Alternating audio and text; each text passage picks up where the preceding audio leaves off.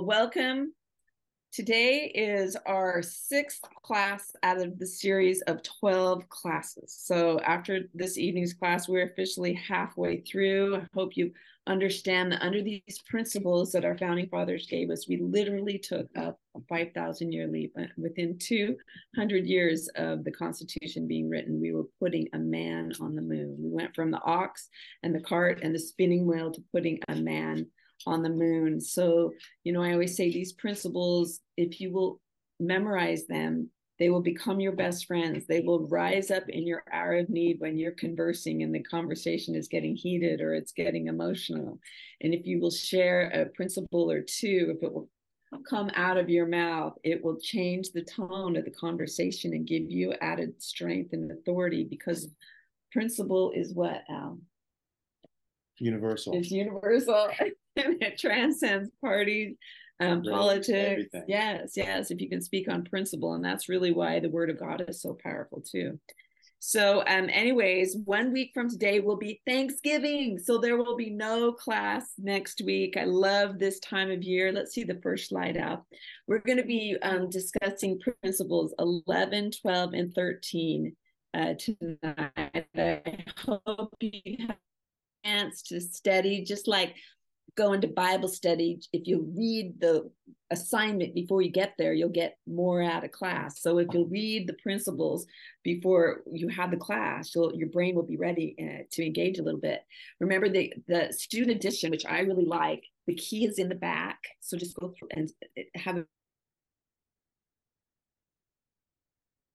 of study 14, 15, and 16 next week, because we won't have class. But last year, actually, we have a little tradition in our home that we read. Did you know that there's a George Washington put forth a Thanksgiving proclamation just a few months after he was put in as the president in 1789? He put forth, let's see the next slide. He put forth a proclamation called the Thanksgiving. How do you get rid of that top bar? The Thanksgiving proclamation.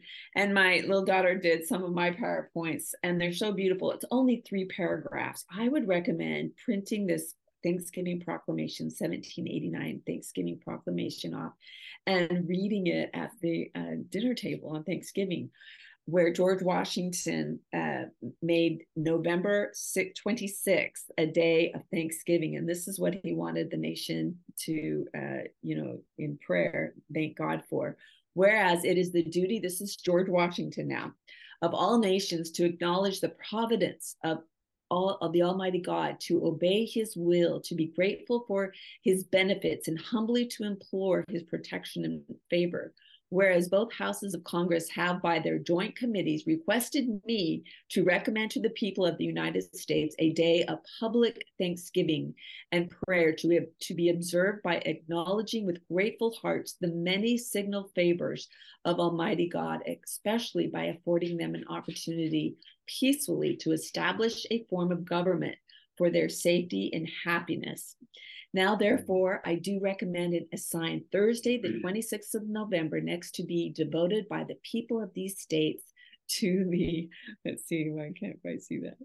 To the great and glorious being who is the beneficent author of all the good that was, that is, or that will be, that we may then all unite in rendering unto him our sincere and humble thanks for his kind care and protection of the people of this country previous to this becoming a nation, for the signal and manifold mercies and the favorable interpositions of his providence, which we experienced in the course and conclusion of the late war, for the great degree of tranquility, union, and plenty which we have since enjoyed, for the peaceable and rational manner in which we have been enabled to establish constitutions of government for our safety and happiness, and particularly our national one now, lately instituted, for the civil and religious liberty with which we are blessed, and the means we have of acquiring and diffusing useful knowledge, and in general for all the great and various favors which he hath been pleased to confer upon us.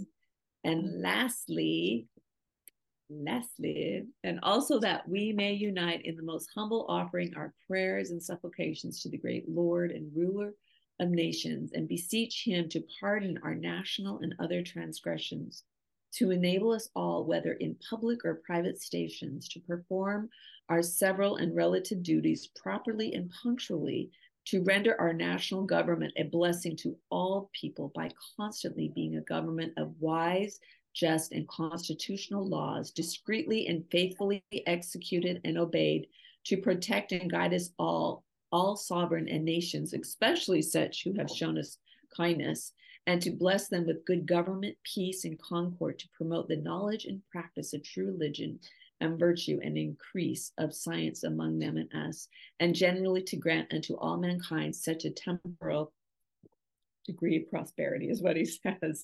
So last year at Thanksgiving, I had a group of women over, and my oldest daughter there at the end of the table, she read the Thanksgiving proclamation from George Washington, and George, and he's with us tonight too. He's is behind me, but the bust of George Washington, I just assumed we invited George to our lunch where we read the proclamation. But do you understand that he basically was imploring the country to thank God for his care during the war and helping them to achieve independence and establishing this constitutional government? And I even liked how he asked that we pray for the nations, especially that showed kindness to us, but to all mankind, that we would practice true religion and virtue, and that we would be prosperous.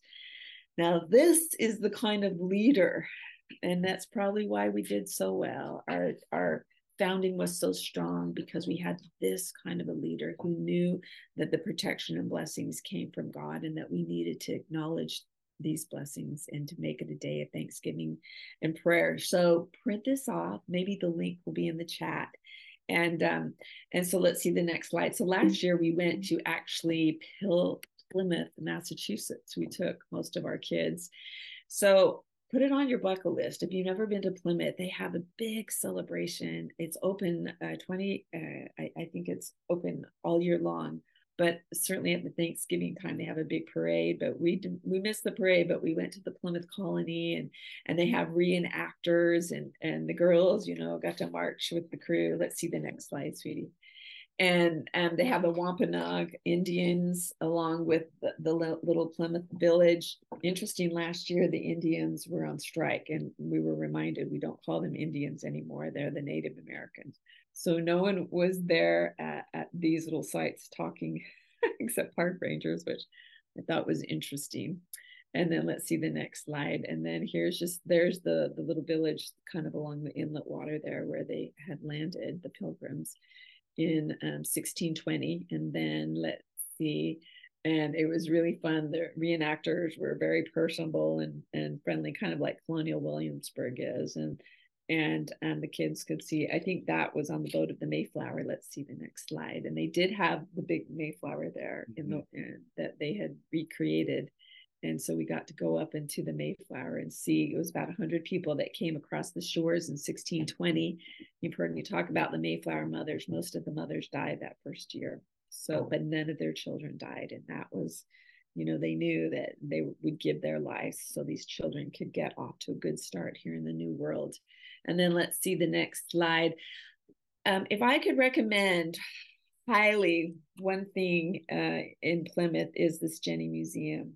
And what did you like? And that's little Leo. He dresses up as a pilgrim. We almost went around for 3 hours. He told us the true, real story of the pilgrims. Talks about the covenant, and he actually invokes religion in his tour, which the secular tours don't do. No, they don't. Although I was surprised at Plymouth, they did actually acknowledge God, because those pilgrims, that's the main reason they came here. Well, they had to read an original document. Yeah, they had to read an original document that had God all over it, and so they had to acknowledge that. So Leo owns the Jenny Museum with his wife Nancy, and you will get the most fabulous tour, and it was very inexpensive. It was really a beautiful day there in Plymouth. I think it's interesting. On November 28th, we have a Native American Heritage Day, a special shout out. It used to be called the American Indian Day, but somehow people found that to be offensive. George Herbert Bush in 1990 put forth the American Indian Day, but it has since been changed to the Native American Heritage Day about 4 days after Thanksgiving on November 28. So let's see the next slide. So, I think it's really important to understand the story of the Pilgrims, because there has been a spin on it. Modern historians, kind of like they have defamed Christopher Columbus's name. I really like this book by Timothy Ballard. He talks about Christopher Columbus, but he tells the story of the Pilgrims. And Timothy Ballard is the one who came out with the movie recently, The Sound of Freedom, sex trafficking, and he's written several good books. Mm-hmm. And so I would really recommend this one. And also, for years, let's see the next slide, start to collect books about Thanksgiving, because your kids and grandkids are going to start to kind of hear a twisted version of the relationship between the Native Americans and the Pilgrims in the first couple of years. That is just not correct. So Steve Deace, is he have a show? He has a podcast. Yeah, podcast. He's on the Blaze. Yeah. So this book, Why Thanksgiving, is really good illustrations. It just came out last year. So I would kind of recommend that. But I just collected these little books through the years. But you need to be reading these stories to your grandchildren and to your children, because otherwise they're going to start to, kind of like they look at the founding fathers with a negative slant or negative light. They're starting to, in the school systems, twisting this Pilgrim experience coming here, and what they did to the Indians, and ultimately, as you learn the miracle story of Squanto, an Indian that spoke beautiful English. I mean, you will understand how that was completely by the hand of God, that Squanto was really the first ones to greet them, almost, Samoset and Squanto, and taught them how to plan. And in fact, when they were coming across, they were actually headed towards New York.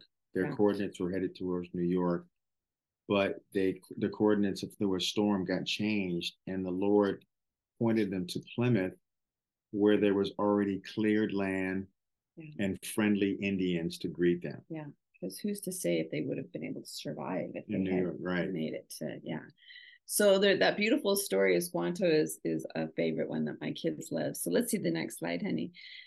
So if you don't know the real story and the real history, your kids and your grandkids will know. And so same with these principles. If you don't really understand the principles upon which this nation was founded, your children probably are not going to be taught them, and we will lose these principles.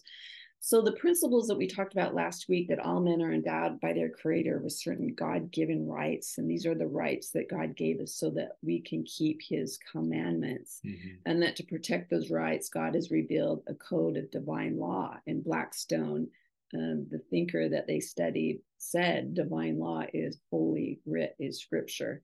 And that the God-given right to govern is vested in the sovereign authority of the whole people, not that divine right of kings that really throughout history. You taught this last week? Yeah, right. How did it go? Did it go? Not as well as if you had been with me, but that they knew that these kings were to, the founding fathers knew, and John Locke is even going to say this, that kings, if they're going to rule, they rule by the consent of the governed. All right. And not some divine right of God to be their king. And so the founders, let's see the next slide, knew that, look, the majority of the people could alter because of this, that it was the voice of the whole people were to determine what kind of government and how they should be ruled. That they knew, principle 11, that the majority of the people, if they had a leader that wasn't in keeping with what the body of the majority of the people, thought was right, that they had the right to alter or abolish that government that had become tyrannical. So the founders knew this all too well with their experience from the, kingly autocratic government of King George. And they had experienced at firsthand the injuries that they had suffered for, it says here in the book, for over 13 years under their English Constitution.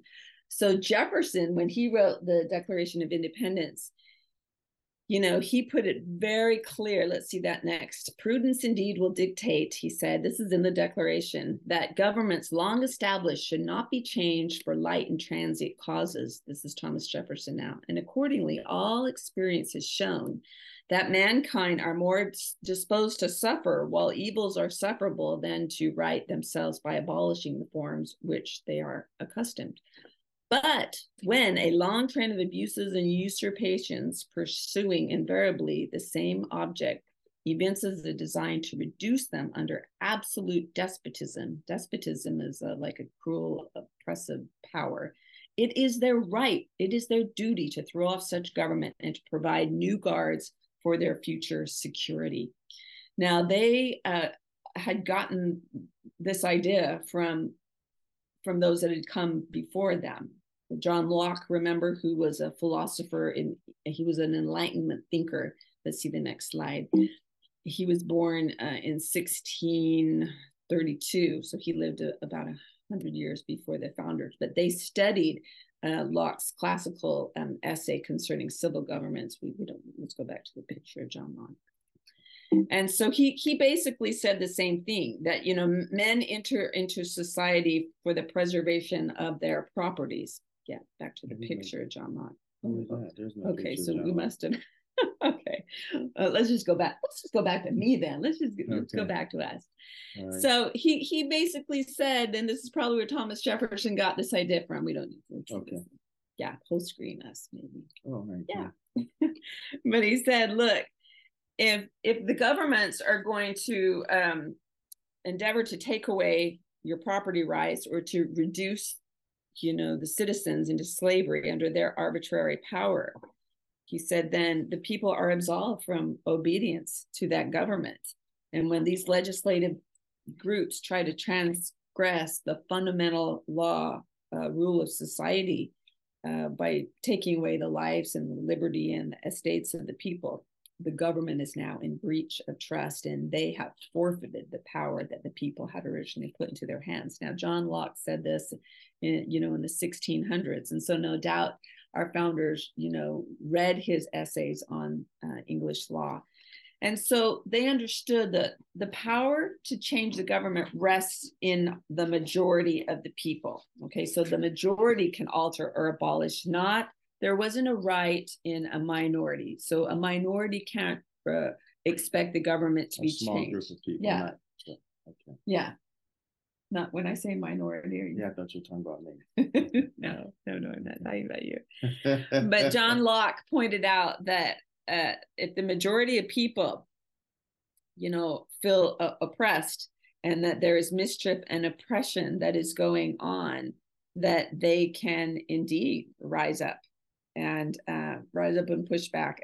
And they are persuaded in their consciences that their laws, and with them their estates, liberties, and lives, are in danger, and perhaps their religion too. This is John Locke. How they will be hindered from resisting a legal force used against them, I cannot tell. But he's saying they should have every right when the governments are in breach of that trust that the people had put in their hands. And so I kind of think this is the premise upon which January 6th came to be. That, remember, did you ever see that Dinesh D'Souza Mule 2000, where he talked about the voting? The election fraud? Did you see it? I didn't see it. I think I saw it. It was a documentary. Did anyone see that? Where the premise was that, this wasn't just a small minority of people that were dissatisfied. With thousands of people. I think they said there was close to 1 million there. Oh, really? Yeah. Wow. And Al and I were like maybe 700. We were there. And did we go there to want to revolt and overthrow the government? You went in the Capitol, and I took the kids home. No, we did not. We did not go planning an insurrection. No, she didn't go in. She didn't go in. No, she did not go in. We have friends who the government has knocked on their doors because they were there. But what we did do, we were exercising our First Amendment to, peacefully petition the government, because we knew mischief and oppression, like John Locke talks about in the book, that quote is in the book, had occurred. And so, I don't know about you, but I was saying I wanted to lend my voice to the voice of the people in saying that we felt, put our elected officials on notice that there had been oppression. You were there with Kimberly. And Rod, yes. You were sitting up, you were actually by the White House. Yeah. I could have maybe touched out and reached and touched President Trump. But I mean, we were both there, and we knew when we walked down Pennsylvania Avenue and it was grandmas and moms and strollers that when we got to the Capitol, something very strange had happened. Mm-hmm. All of a sudden, there were men that had riot gear and riot sticks, and they were not at the White House. So that's when you had said to me, these, first of all, these are not peaceful protesters. Something bad's going to happen. So that's when you said House said we had to leave. But what I'm saying here is that when the majority of the people, and I would dare say maybe 50% of the country, thought something mischievous had happened with those elections, they were exercising their right, putting our elected officials on notice that we thought something was wrong. And I do think that those people that broke into the Capitol were plants to okay, you're getting political. Okay, now I am getting political, but I'm just trying to liken it to like a practical application of what John Locke and Thomas Jefferson are saying. So in other words, and also it says the same thing in the Virginia Declaration of Rights that was put forth in 1776 as well, that the people can rise up. A majority of the community has an indubitable, an inalienable, an indefensible right to reform or alter or abolish things that are not conducive to the public good. And so the question is, well, what is then, if we're going to alter and abolish a government, what is the best form of government to preserve the liberty? And, that's what our founding fathers were thinking about when they declared their independence from King George in 1776. So Al, take it away. It's going to cover. Is it my turn finally? You get the rest of class. Al is going to take. Good heavens. Al forgot. He has the rest of class. He's going to cover principle 12 and 13. All right. Okay. Let's get through this. All right. So the 12th principle, the United States of America. Don't move over there. Move like this way. No, because I feel like we're shall be a republic. And so read that part there. I pledge allegiance to the flag of the United States of America and to the republic for which it stands. Republic's the key word. So today we use that word democracy and republic interchangeably. And it used to be when people said democracy, they really meant a constitutional republic. But as we get into the lesson today, you'll find out that word democracy has some insidiousness associated with this. And the founders knew this, but they were actually geniuses because they knew the difference between a republic and democracy. Let's talk about what those are. So democracy, the majority rules. Some would call it a mobocracy. And a democracy requires the full participation. So we actually, as the kids got older, we ran kind of more of a democracy where the majority, like we're arguing right now over whether on Christmas Eve we all go to the National Cathedral for Christmas. Half the family doesn't want to go, midnight mass, and the other half doesn't want to go. So we may have one of the dogs break the tie, but the democracy means that it's 50 plus 1. And as you see in this photo here, that's Greece, the 30 tyrants of Greece. And a democracy works when there's a small number of people, but when it gets bigger and bigger and bigger and bigger, like in our country, it doesn't work. And it has never worked. A democracy does not work unless you've got a small number of people.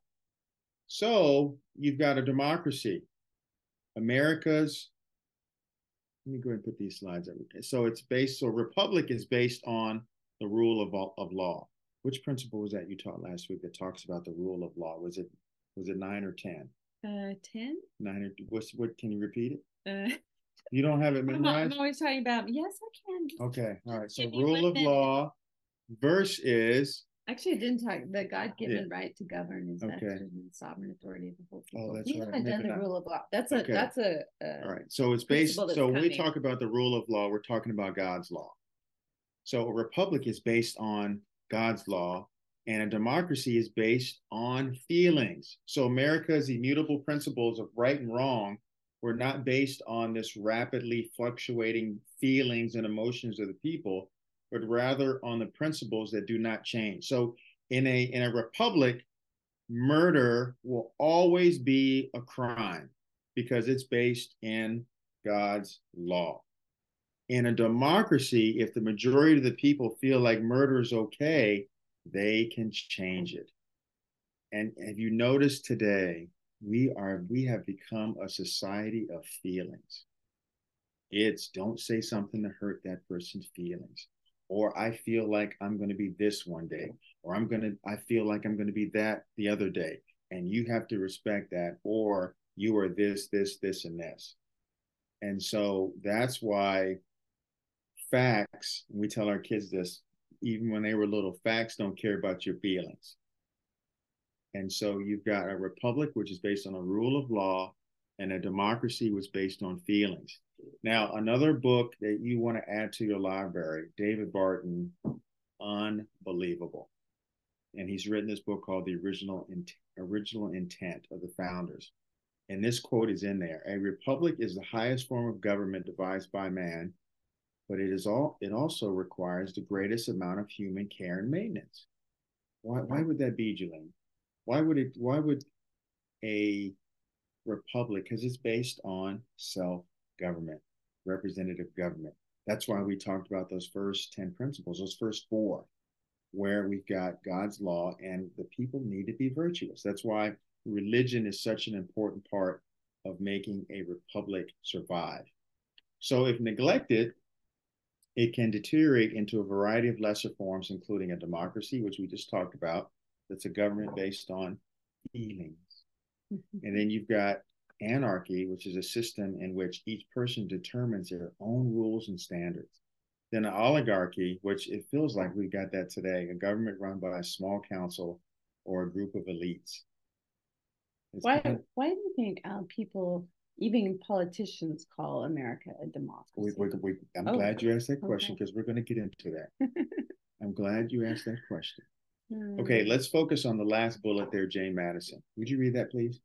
The three. This right here. Oh, in a democracy, the people meet and exercise the government in person. In a republic, they assemble and administer it by their representatives. A democracy, consequently, must be confined to a small spot. A republic may be extended over a large portion. That's right. So they knew, the founders, a representative government had to work, because they knew that the people get busy. They don't have time to go to Congress and go to all the hearings and read about the issues and read these 1,000-page bills. That's why they have a representative to go represent them, who hopefully shares their values and shares their fear of God, so that when they go represent them, you can count on them to always vote the right way, because they're the ones that are spending the time going through the process. And that's why representative government is so important. So we may define a republic to be a government which derives all its powers directly or indirectly from the great body of the people, which Jolene just highlighted, and that they hold office for pleasures, during a pleasure for a limited period, or doing good behavior. So we're going to send you there, but we don't expect you to stay there forever. Nancy Pelosi, Bernie Sanders, Mitch McConnell, Jim Clyburn, Eddie Bernice Johnson. You're not supposed to stay there 40, 50 plus years. You're not entitled to that office. And you can stay there based on good behavior. That's why the 17th Amendment, which you can learn about when you take the Healing of America seminars, really threw things into some form of chaos, because senators used to be selected by the state governments. And before the 17th Amendment, you would send your senator to Washington, D.C. You would direct that senator on how he or she should vote. And then they would come home on the weekends and take further instructions, and then go back to D.C. And if they didn't, guess what? Bad behavior, you're out. And so it's essential to such a government that it be derived from the great body of the society, not from an inconsiderable proportion or a favored class of it. The founders were so against elites, and some would have considered them elites, because they were the best and the brightest and landowners and prosperous people, but they didn't even trust themselves. That's why they put this republic together. Okay, so how did socialism transform into the word democracy? So back in 1905, the Intercollegiate Socialist Society, ISS, was formed in 1905. And they infiltrated 60 chapters that were formed on college campuses throughout the U.S.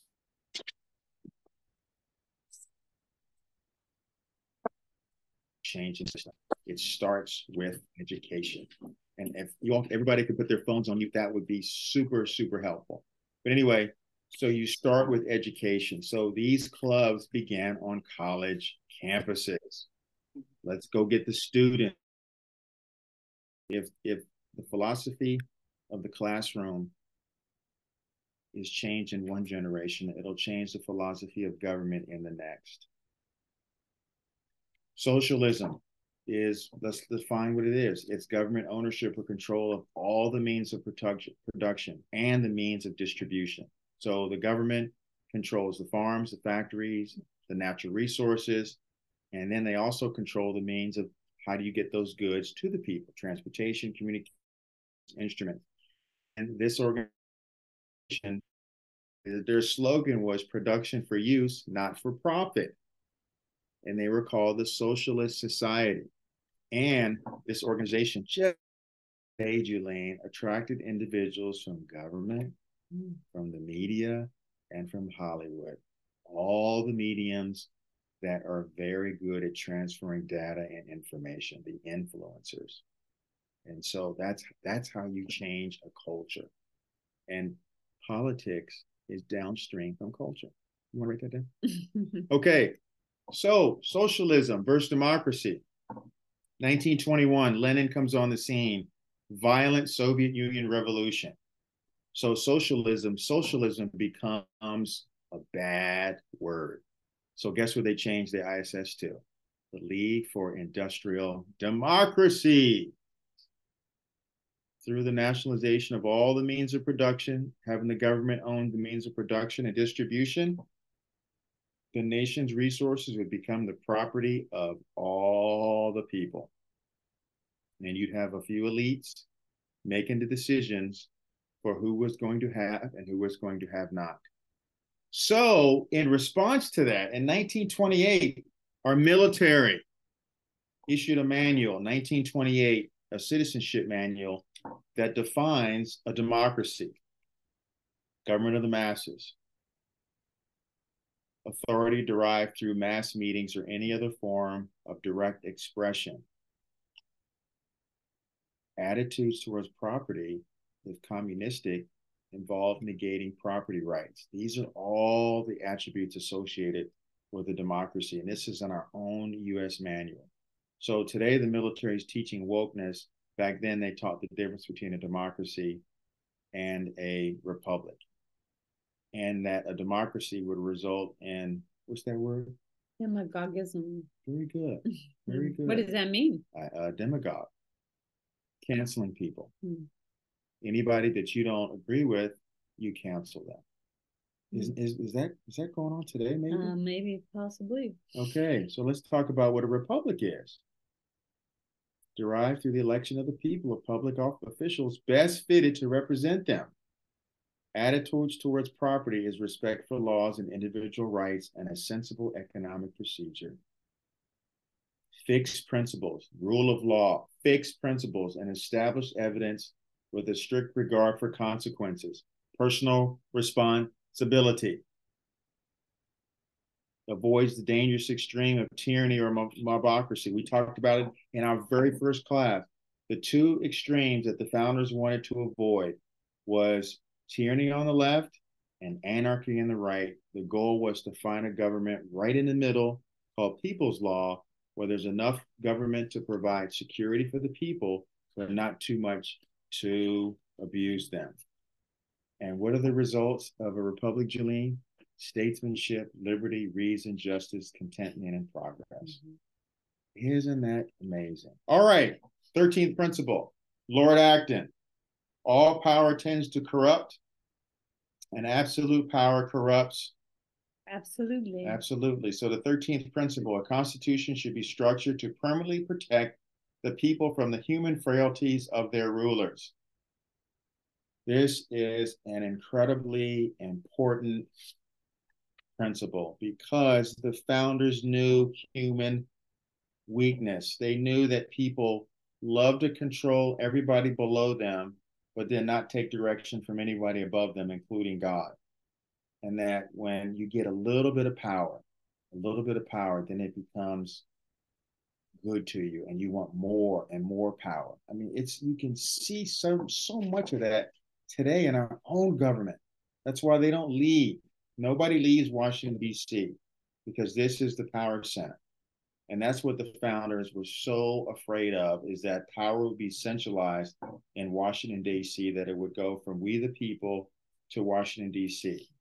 And here's a beautiful statement by Jefferson. He says, in questions of powers, then let no more be heard of confidence in man, but bind him down from mischief by the chains of the Constitution. Bind him down from mischief by the chains. So that's what the government is all about. Yes, we need to know that there's 7 articles and 27 amendments in the Constitution. We need to know those things. We need to know the different branches of government, executive, judiciary, legislative. We need to know these things. But the premise behind the Constitution is to protect the family, to put those checks and balances in place, to have people have government distributed political power. And here's a letter that Jefferson wrote. He said, no, my friend, the way to have a good and safe government is not to trust it all to one, but to divide it among the many, distributing to everyone exactly the functions he is competent to. Let the national government be entrusted with the defense of the nation and its foreign and federal relations. The state governments with the civil rights, laws, police, administration of what concerns the state generally. The counties with the local concerns of the counties, and each ward direct the interests within itself. What has destroyed liberty and the rights of man in every government which has ever existed under the sun? The generalizing and concentrating all cares and power into one body. That's the beauty of the Constitution, distributing political power. So when we talk to people who they don't understand that, they think the Constitution was written by a bunch of farmers 250 years ago. It's not relative to the day. They don't really understand the structure of why it was created. We the people, separation of powers, checks and balances. The Constitution will never be obsolete. And this is right from the text in the 5,000 Elite. And that is what the Constitution is all about. Providing freedom from abuse by those in authority. Anyone who says the American Constitution is obsolete just because social and economic conditions have changed does not understand the real genius of the Constitution. It was designed to control something which is not changed, it will not change, namely human nature. The Constitution, to anyone who's listening within the sound of my voice, is to protect the family from a runaway federal government. That's why the founders put in these checks and balances. That's why they had the senators chosen by the states so they could represent the states and protect the people. So the federal government would not get involved in education. The federal government would not infringe our rights to bear arms. The federal government would not get involved in workplace safety. The federal government would not get involved in welfare. That would all be taken care of at the local level so that you wouldn't be abused by the federal bureaucracy, which is 3,000 miles away. When I spoke to a class at the university, Utah Valley University, and it was a group of students, and there was an old guy who was in the class who was going back to school. Kudos to him for that. He was the one, of all people, he was the one that said, hey, the Constitution was written by a bunch of farmers. Mm-hmm. It's not relevant to our day. So after I finished raining blows upon his head, I pulled back and actually had a chance, and that was a joke. I didn't do that. But I had a chance to explain to him in front of the children, in front of the students, what the real premise was behind the Constitution, and a light went on. Like, oh, I get it. And so those principles actually will resonate whether you're a Democrat, Republican, black, white, bond, or free. So when erosion occurs, act quickly. An example of erosion is COVID. We just went through that. When we see city councils and state legislators who are supposed to represent the people abdicate their authority to a governor or a mayor, we're supposed to rise up and stop it. And Madison tried to warn us with that. He says, as soon as you see that camel's nose get under the tent, you've got to snuff it out, because if you do not, it's like a thief in the night. I believe there are more instances of the abridgment of the freedom of the people by gradual and silent encroachment of those powers. Every unconstitutional action has usually been justified because it was for a good cause. How many times have we heard that? Every illegal transfer of power from one department to another has been excused as necessary. These are the little encroachments that are gradual and silent that James Madison is talking about here. Okay, Janine, I'm going to go back to you now to wrap things up. Okay. Was that okay? Yeah, that was great, sweetheart. Oh, you're welcome. Thank you. Thank you. Thanks for helping me teach this class. Okay, so I hope that you can see from what we talked about tonight that our founders knew that there would be a drift of going towards feelings or towards trends or emotions of the day. And so they put in the rule of law to protect us from, popular ideas or philosophies at the time. And so, I hope that you'll go back and review these 3 principles, 11, 12, and 13 over the next 2 days or so. And really, as you begin to memorize these principles, you'll want to go back. These chapters are not very big, but very long. But the thing I love about, these principles are their history. In the 5,000-year leap, they're beautiful, the exact words from these earlier enlightened thinkers or ancient thinkers or our founding fathers with their very words, their quotes. And you can tell they were Cicero in 106 BC. They were inspired men. They were godly men. And this is their history. And really, history is God's story. Through history, you can see how God has worked through man and through civilizations and through nations. And so, I'd really encourage you to get your you've seen me now hold this little bookmark up with the principles on the back. Begin to memorize. The key to memorization is repetition. And then the key to, so you memorize it through repeating it. And then the key to remembering it is to review it. So oftentimes I review these on the treadmill or when I'm out walking. I'll just tick them off in my treadmill. In the past, we got treadmill. Right. Now when I'm walking the dogs. Right. I need one. That's why I'm asking. If you can direct me to it, that would be great. Would you like to? Yeah, I need a treadmill. Reinstitute the treadmill in our home. I need one. Well, when everyone is, kind of doom and gloom, and it's easy to be, last week's election results, and we're moving into the presidential and big election next year, and it seems like some of these issues, that abortion, or even you've got a military holding the flags of China when there's somebody visiting from another country. When have we ever done that? Yeah. Where there's a Marine holding a Chinese flag. Not a good look in the newspaper today. And so the climate of the country is going to get quite doom and gloom and contentious and divided, moving into this next 2024 election cycle. But if you have these principles, kind of like scripture, the word, if you have these principles on the tip of your tongue, you will always be able to provide solutions to the doom and gloom. And that will help anchor not only you, but anchor those that you're in conversation with that are just, thinking that things are beyond repair. And so let's see the anchored in hope. So, I heard someone say recently, look, we don't just need to bring back the Constitution.